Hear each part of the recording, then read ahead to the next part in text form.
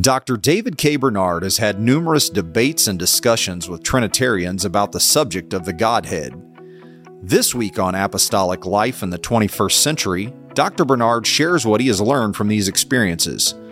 This episode is for anyone who wants to effectively engage in conversations that move others toward a biblical understanding of the Godhead and the identity of Jesus Christ. Welcome to Apostolic Life in the 21st Century, a podcast dedicated to helping modern-day believers live out the teachings of the first century church. This podcast is part of the teaching ministry of Dr. David K. Bernard. Dr. Bernard has dedicated his life to studying the Bible and helping believers apply its message to their daily lives.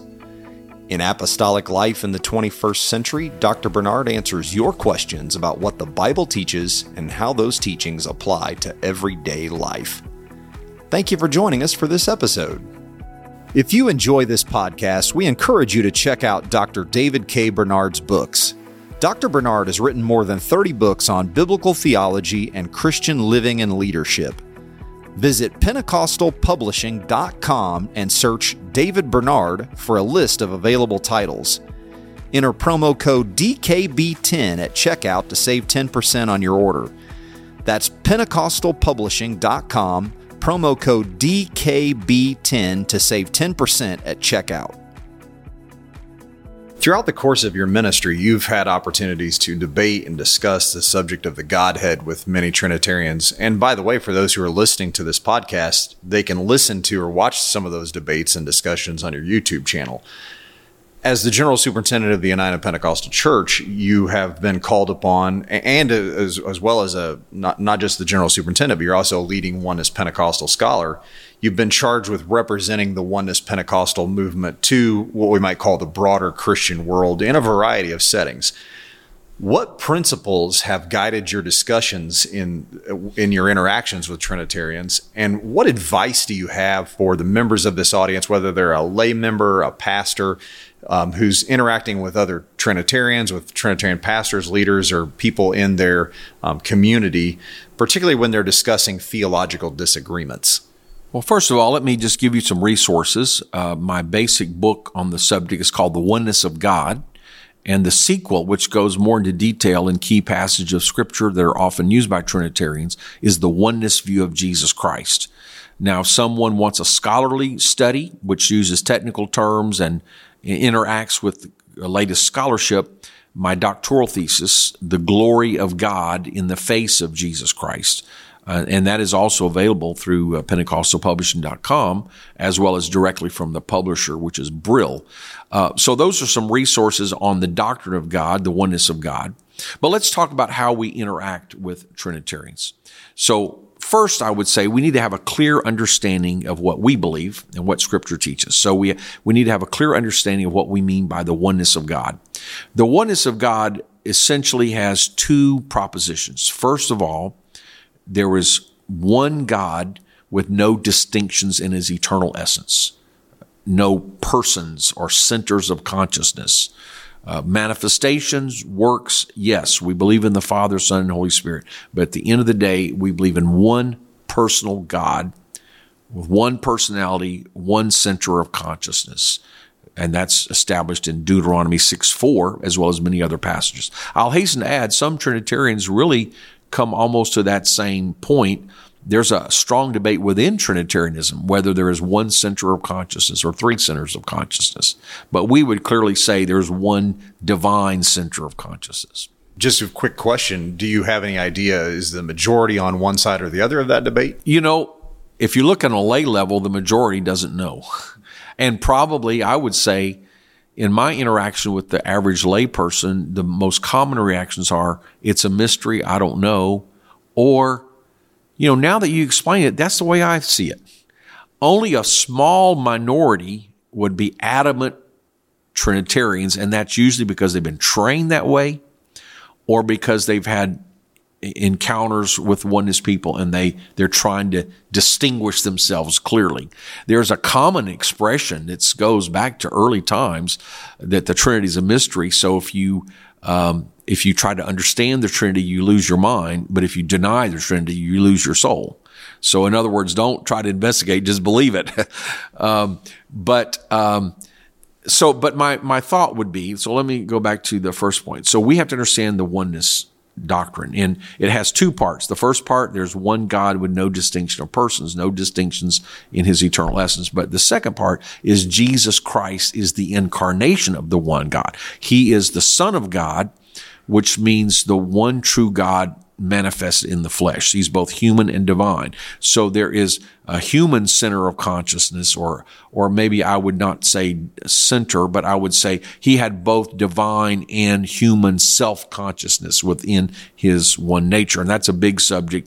That is a mystery, the mystery of the incarnation, not a mystery of God, which I think I've discussed that before, but the concept of Jesus being the Son of God and true human is very important. But for our purposes right now, we would emphasize that Jesus is the one true God incarnate, that all the fullness of the Godhead dwells in him. So Jesus is the manifestation and revelation of the Father. Jesus is the Son of God. The Holy Spirit is the Spirit of Jesus. So my first main point is you have to understand the oneness of God with its various nuances, as I've just described it in two parts.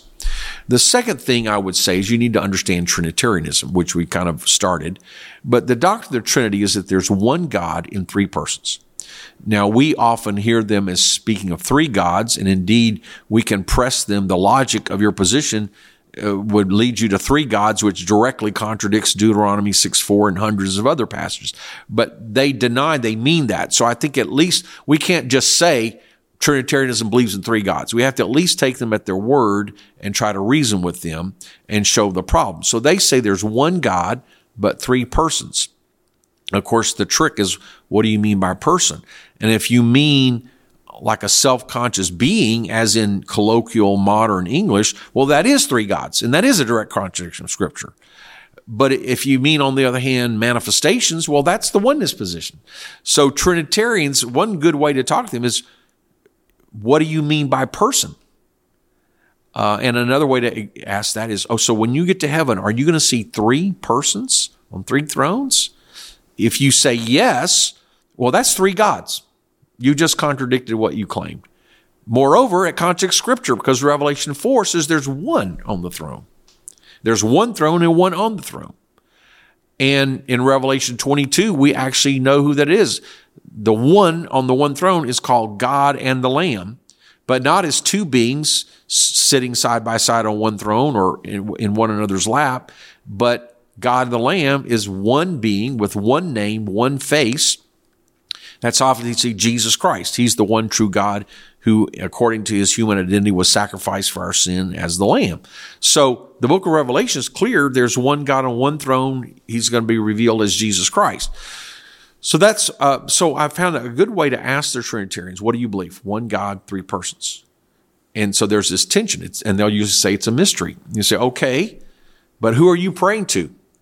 Do you spend 5 minutes to the Father, 5 minutes to the Son, 5 minutes to the Holy Spirit? Well, then you have three gods. But if you just pray in Jesus' name to one God, maybe you are more like us.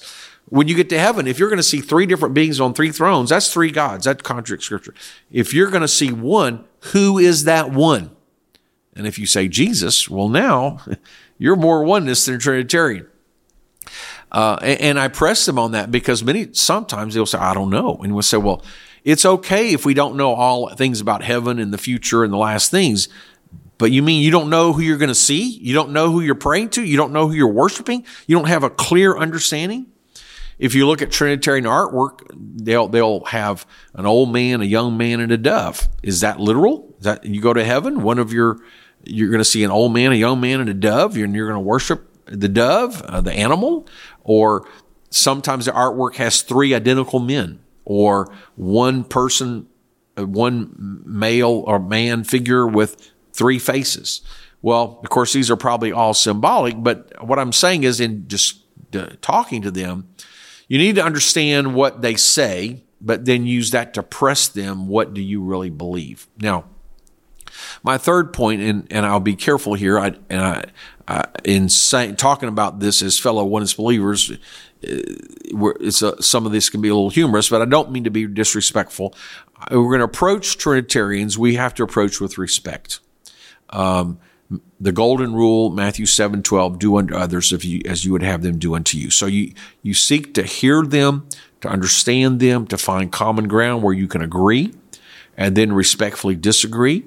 Don't deny that they may have genuine faith, genuine love for God. So you're not trying to win an argument, but you're trying to win a soul, or you're trying to at least create a bridge where there's a common understanding that maybe you can lead them to further truth. So that should be your attitude. A lot of times I like to say this: I'm not an anti-Trinitarian. I'm a non-Trinitarian. What do I mean by that? My mission is not to fight against the Trinity. It is true I'm not a Trinitarian in the classical sense. I don't believe one God is three distinct persons. But that doesn't mean I'm anti people who are Trinitarian. And in fact, I don't preach against the Trinity. I preach for the truth as I see it in Scripture. So when I preach, I'm never attacking the Trinity. I'm just preaching the themes of Scripture. One God, Jesus Christ, God manifest in the flesh, Son of God, power in the name of Jesus. People respond, whether they're Trinitarians or oneness, they respond to the message of Scripture. They believe it. They respond to it. They repent. They're baptized in Jesus' name. They receive the Holy Ghost. Now, sometimes when I'm doing detailed teaching, I may, as a teaching tool, say, here's what we believe, and here's a contrast to Trinitarianism to show the difference, and here's the Scripture that will show why these Trinitarian concepts are erroneous.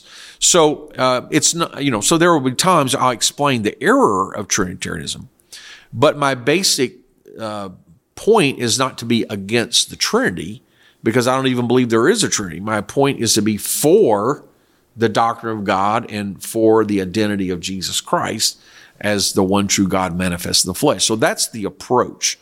And if you're going to have a discussion that you want to persuade, you try to find the common ground. What can we agree on? There's one God. Jesus is truly God. But now let's press the points of disagreement.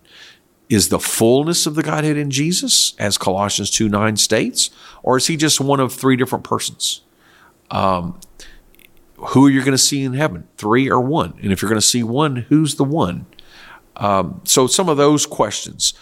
Do you think there are three different spirits or one spirit? Can you feel the presence of the Father one side of the room and presence of the Son over here and the presence of the Spirit? Or is there one spirit, one presence? If so, in what meaningful sense are there three different persons? So I have a number of questions in my book, The Oneness of God, that try to press into that a little bit more.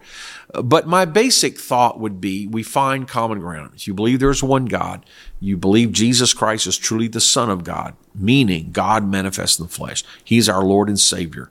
If you're willing to repent of your sins, if you're willing to open your heart to receive the Holy Spirit, and then we show them, as we've discussed in other podcasts, about the truth of water baptism in Jesus' name.